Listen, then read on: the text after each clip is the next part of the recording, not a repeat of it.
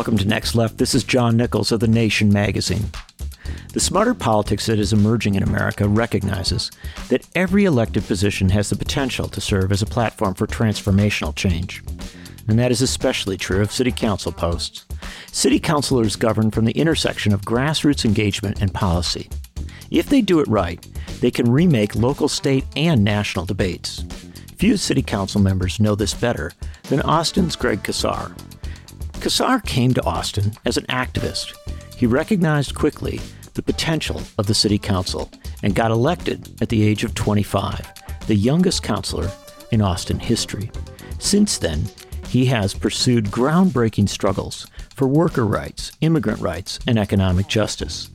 And there have been amazing victories. This week, Greg Casar is our guest on Next Left.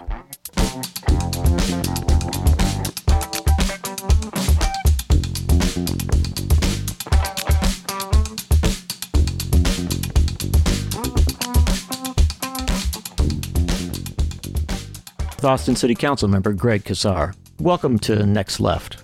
Thanks for having me, John. I'm excited to hang out with y'all. Well, it is hanging out a little bit.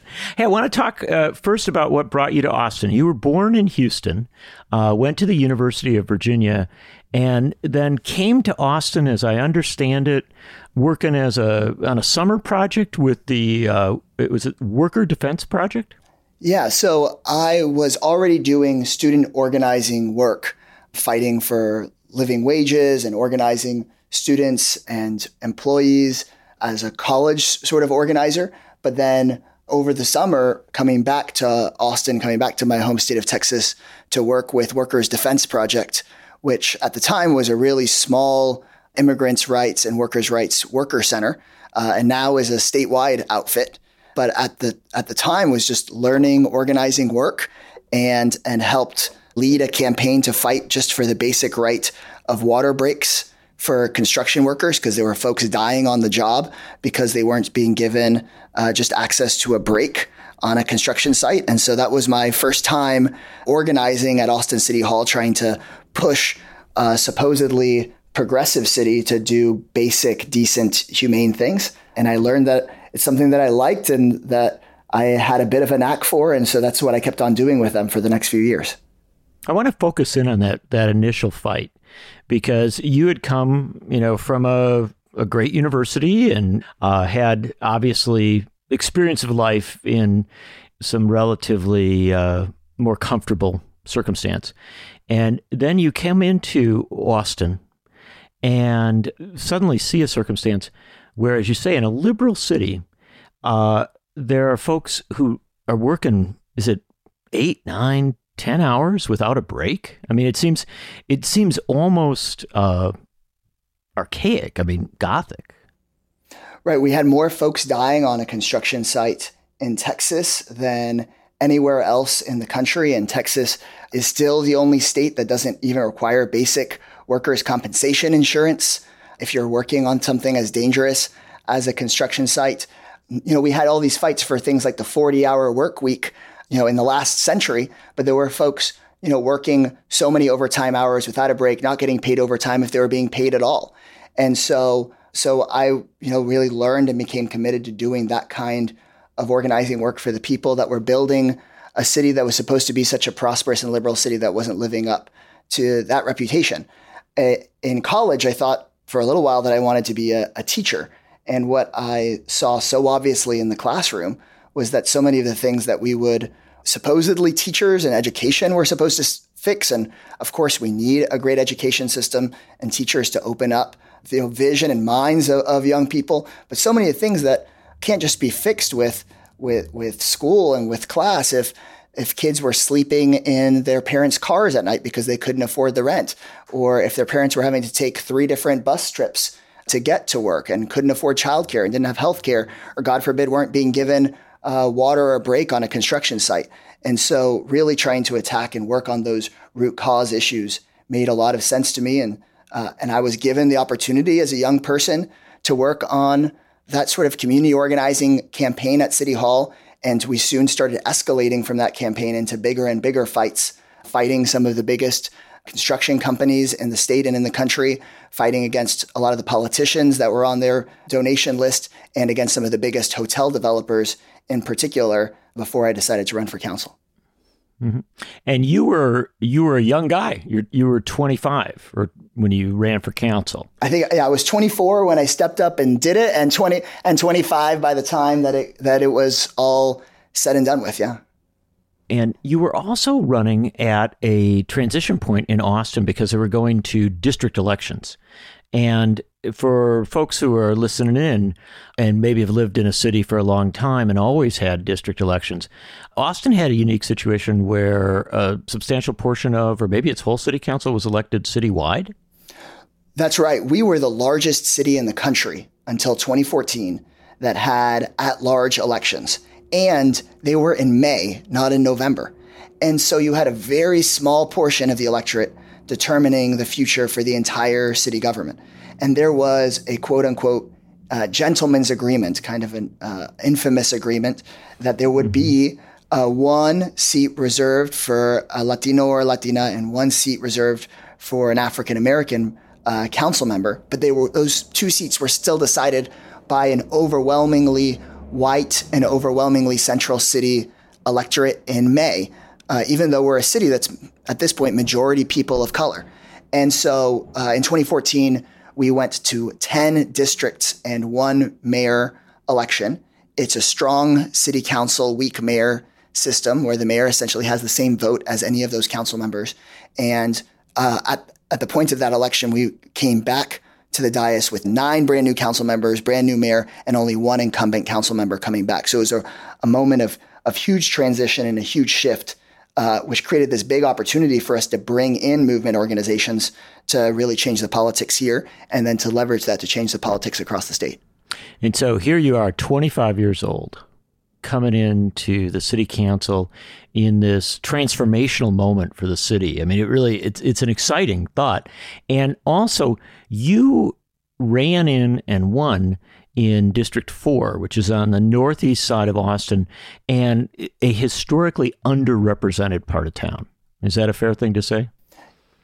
Yeah, my city council district is the lowest income district in the city, by far has the least park space of anywhere in the city, by far has the most immigrant families. It's a working class district, but it's integrated and has a variety of different kinds of neighborhoods, but it's primarily an immigrant working class community that has just been long neglected by the city for investment. And so in some ways, there was the pull to make sure that we took care of the everyday people in the district and fought some of the campaigns to make the structural change that we needed for folks to get by, right? Because we needed to bring parks and basic services to my district at the same time to tackle the problems of why they weren't there in the first place.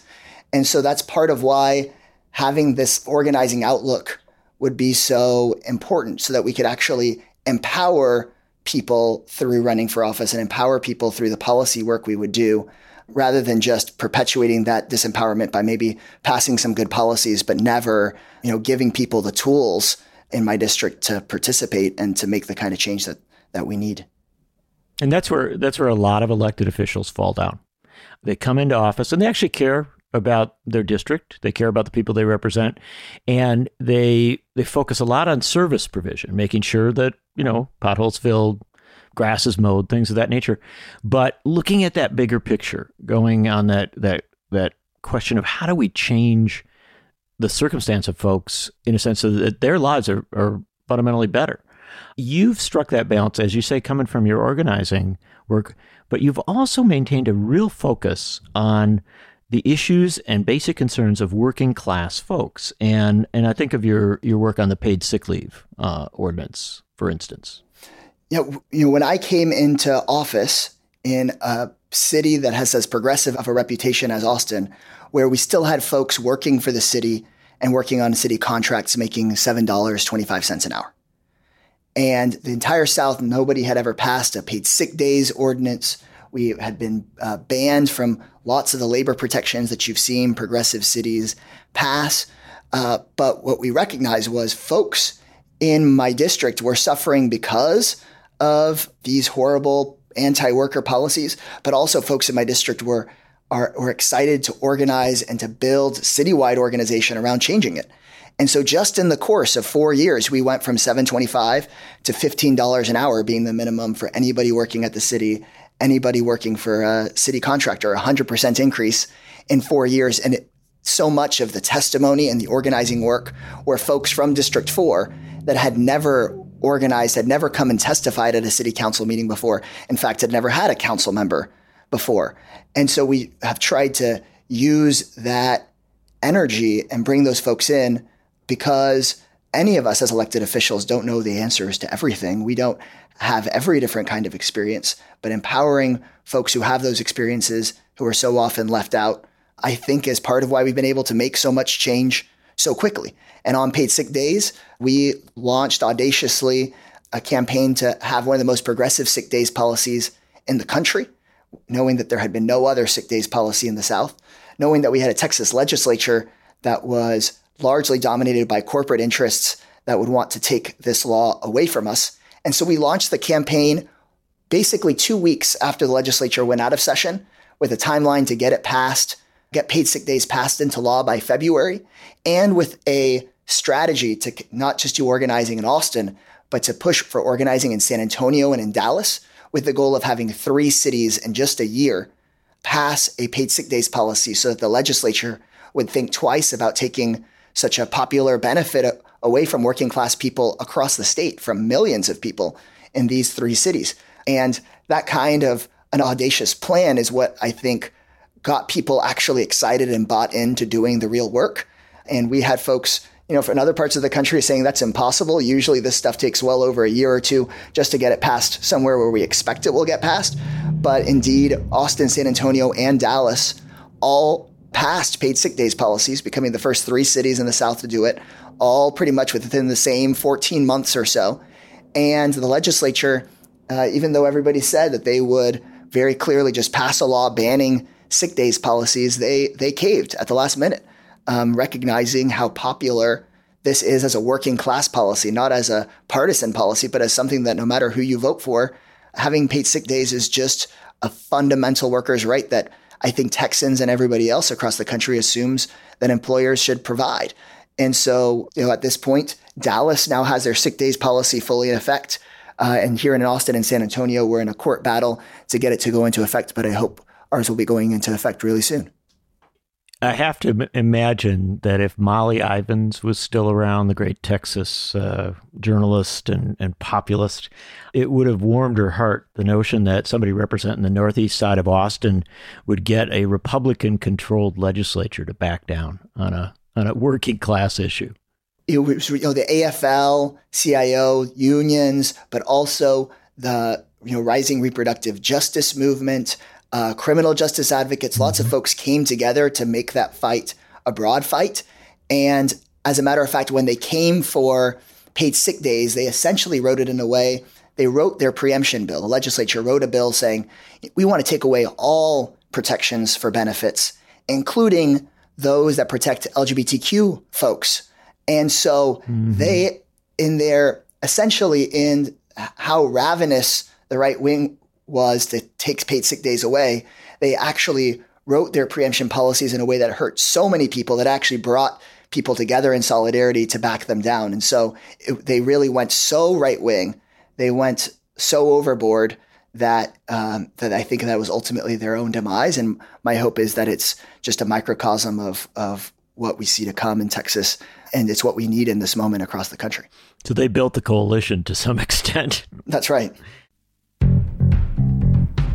We'll be back after these messages. The biggest problems facing the world don't respect political boundaries, but are our politicians and other leaders up to the task of solving them? Join host Louisa Savage and political journalists from across the world as they unpack the answer to that question on Politico's Global Translations podcast.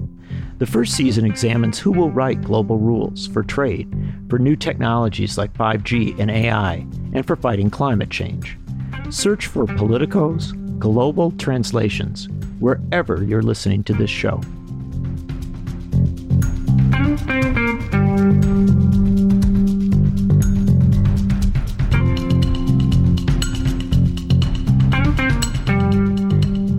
If you're into the nation's brand of no-holds-barred journalism and analysis, make sure to check out our friends at Mother Jones. They have this awesome podcast out every Wednesday, hosted by Jamila King. It's called The Mother Jones Podcast. Each episode goes deep on something you probably don't know about. One recent 3-part series on the show explored America's hidden war in Syria with award-winning journalist Shane Bauer, who went behind the lines of this conflict to bring you surprising stories from inside an ISIS prison and an exclusive interview with the first American woman to be charged with terrorism for joining her husband in the Islamic State. The Mother Jones podcast shares with you the best investigations from the magazine.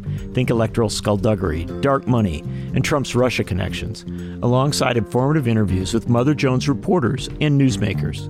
The Mother Jones podcast makes your week more informed with the stories that really matter, told by their team of smart, fearless reporters. Subscribe now on iTunes, SoundCloud, Spotify, Stitcher, or wherever you enjoy quality podcasts.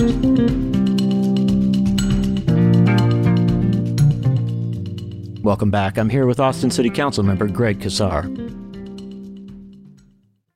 One of the things that's really impressed me also has been the resolute focus on issues of concern to immigrants and to people who are coming to this country. You're the son of immigrants from Mexico. You have obviously achieved political success, but you're in Texas right now at a point where we're talking not that many days after the murderous attack in El Paso, and also at a time when Texas is so frequently in the focus of the national news because of not just ICE, but all of the family separation at the border and things of that nature. That's got to be something that weighs on you, not merely as an individual, but as an organizer, thinking about what you can do and how you can respond. Yeah, for so many of us in Texas, migration has been this extremely natural, normal thing, right? The border is so real and weighs so heavily the way that it is enforced and used, but at the same time is so made up. I mean, my own great-grandmother crossed the desert to El Paso, where my grandmother was born, because she was getting away from the violence happening in Mexico during the war and at the end of the war, at the beginning of the 20th century. Then my grandmother moved from El Paso back to Mexico, where my parents were born, who then moved back to Texas. Immigration is part of how Texas works. It's part of our history. It's who we are. And the idea that some folks, primarily just based on things like class, are legally called criminals is just so wrong and discriminatory. And it really makes no sense when you actually consider respecting every person in your community. And in Texas, and in a place like Austin, in classrooms, you've got documented kids, undocumented kids, immigrants, non-immigrants, all sitting in a classroom together, working together. And so the Trump era has been just so damaging and horrifying. There was a lot of deportation happening beforehand that we were fighting and protesting against then. But now in the Trump era, the idea that raids and family separation of these things could be utilized for political purposes to cause fear purposefully in community has just been so hard. And sure, it weighs on me as part of my responsibility, but at the same time, I recognize how hard it really is for so many of my constituents representing the most immigrant part of town. And, being an organizer also means trying to be rooted and respectful and to feel some part of folks suffering. And in the few weeks after Trump's inauguration, there were nights where I just wake up pacing my house knowing that something bad was going to happen. And in February, there were raids across the country that were especially heavy and serious in Austin. Many of them, the biggest parts of the raids happening there right in the middle of my district. And I'll never forget, sitting in a constituent's house who had taped blankets up over the windows to let no light in because ICE had knocked on her door that morning, and trying to work with her 4 kids for them to pack up all of their belongings and abandon the house that they owned. And there was just such trauma in those kids' faces by what they had experienced, by what their mom was experiencing, and the fact that it was all ultimately just politically motivated. There's no better word for it for me than just state violence and separation of families is just a horrible, horrifying thing. But then that same night, there were immigrant families from all across that neighborhood who took over the streets and shut down the major intersections for days. And the local high school walkouts happened for days because both in these moments of terror and real suffering, there's also real defiance and resistance and a bold vision for what our community could look like coming from districts and communities like mine in Texas. And so both of those things exist and both of them are real. And from that moment, that's kind of what inspired and pushed us to set up the first publicly funded deportation defense fund in Texas and to show people that through their organizing, their activism, and their speaking up that we can fight back and that we've got to get to the other side of this thing. And that's just part of what representing Texas in this moment feels like. And the recent, terrorist attack in El Paso, where someone drove hours to go and kill brown people, it certainly is about gun violence, but it's also about how so many people at the highest levels of power right now are encouraging anti-immigrant and anti-people of color hate. And the way for us to combat that is to organize back and to push back and to denounce that and to continue to provide the space to empower people to make their vision, the vision of the people that were protesting in those intersections right after the ICE raids, to make that vision the kind of Texas that we know we really are. Well, we hear a lot about this notion of Texas, being at a tipping point politically, where it might be a place where progressives could win statewide. And it sounds as if you're one of those people who believes that moment can't come, and that Texas really could lead rather than simply be a place where bad things are happening. It absolutely can come. And what part of the hope is that a blue Texas is actually a progressive Texas, right? And there is a distinction. And there's a distinction, right? I mean, my own city and county have been a blue city and county for a really long time. But we still, until really recently, led the state in deportations. We still, until really recently, paid people $7.25 an hour, right? I don't want a blue Texas that is mass incarcerating people, a blue Texas that's trampling on workers' rights. We need it to actually be a blue Texas that is actually there for working folks. And that's part of what this fight in our cities is all about, is what kind of Democrats, what kind of vision do we have for the state? It's not just about our team winning. It should actually be rooted in changing the structures in our society and the experiences that people are having living in our society. If people don't have healthcare, if people don't have access to education or to food and can't pay the rent, then what's the point of who's in control? And so that's part of what we're trying to shape in Texas, is to make sure that if the political leaders change, that the politics change too. And you, as a city councilman, joined Democratic Socialists of America. You weren't elected as a DSA member, but you joined while serving on the city council. Is that a part of this notion of thinking about how you change and how you push the Democratic Party to be different? Yeah, I'm proudly a DSA member. I have been working with the expansion of the Working Families Party here in Texas. We need to build that independent base of political power to make sure that if you're calling yourself progressive, you're actually doing progressive things, and to make sure that the folks that get to pick that branding aren't the consultants and aren't corporate Democrats, but are actually the movement organizations that we're trying to build.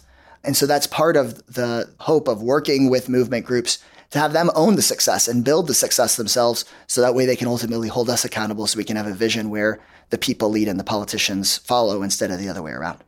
So you've got a cultural side to you. And I hope I'm not jumping too far beyond, but it sounds like you might be a fan of Hamilton. Oh, yeah. How do you know? Who told you that? Did somebody on my staff tell you? I love it. Nobody on the staff told me. You know how I knew? How'd you find out? Because you use a Hamilton reference in making a case for voting rights and immigrants and voting rights. Yeah, exactly. I'm a huge fan of Hamilton and never really a musicals person, But when my life partner, she saw the show and she said, you absolutely have to come and see it. When I saw the ticket price, I just could not imagine that it could be worth it. And then as soon as it was over, I was like ready to like wipe the tears off of my face and pay for it 3 more times.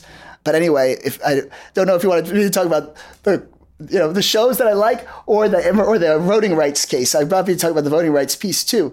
I like having you talk about both. It's great. But yeah, I love people in politics who are able to make those cultural connections, who are able to go and see a play and say, hey, I got an idea. Let's talk about this. And that's what I'm really interested in. Right. Exactly. I mean, the idea, I did not know that much about Hamilton until I saw the show.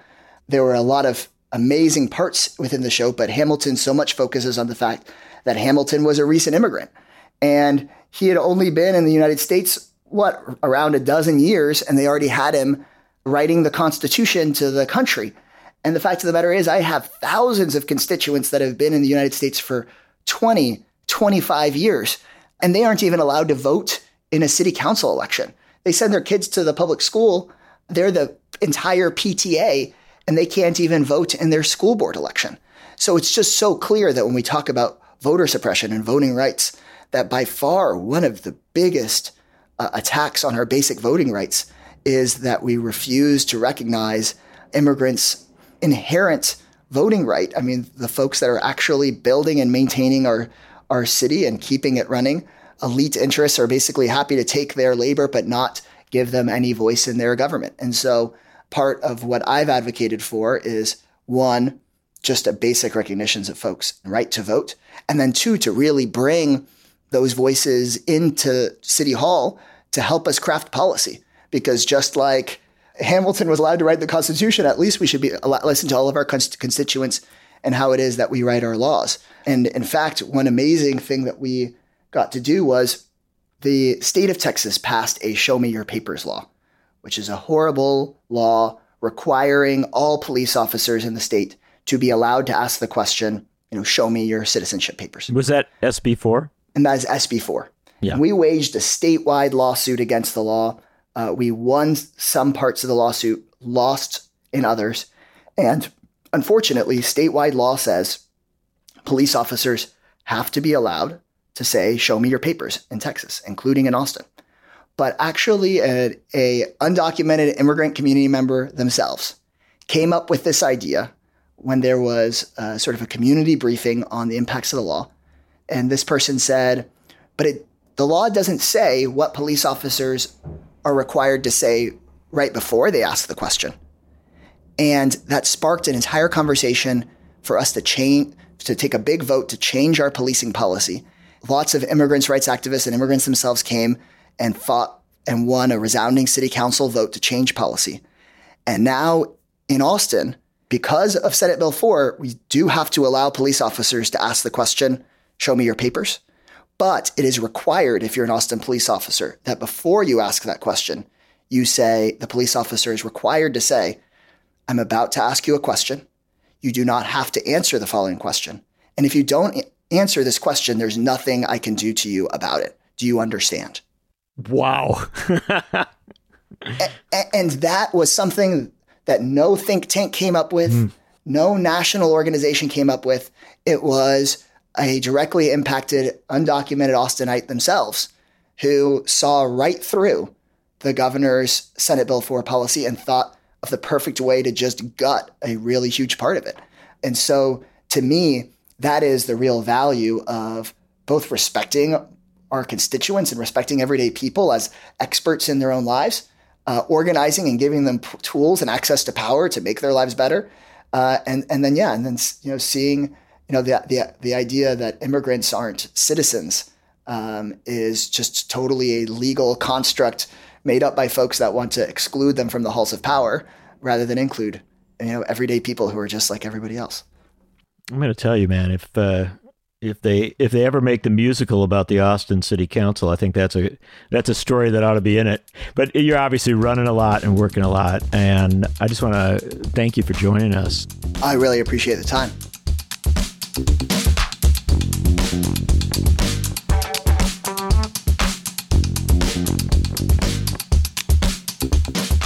Join us next week on Next Left, when our guest is Tiffany Caban, the New York City criminal justice reformer whose campaign for DA in Queens excited activists not just in the city, but across the country.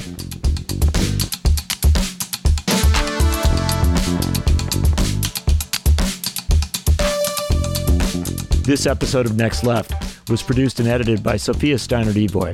Our executive producers are Frank Reynolds, Aaron O'Mara, and Katrina Vanden Heuvel. Our theme music is Deli Run by Ava Luna, who you can check out at avalunagroup.com. Our logo was designed by Sinead Chung. If you're enjoying the show, please let us know by rating and reviewing us on iTunes and subscribing anywhere you get your podcasts.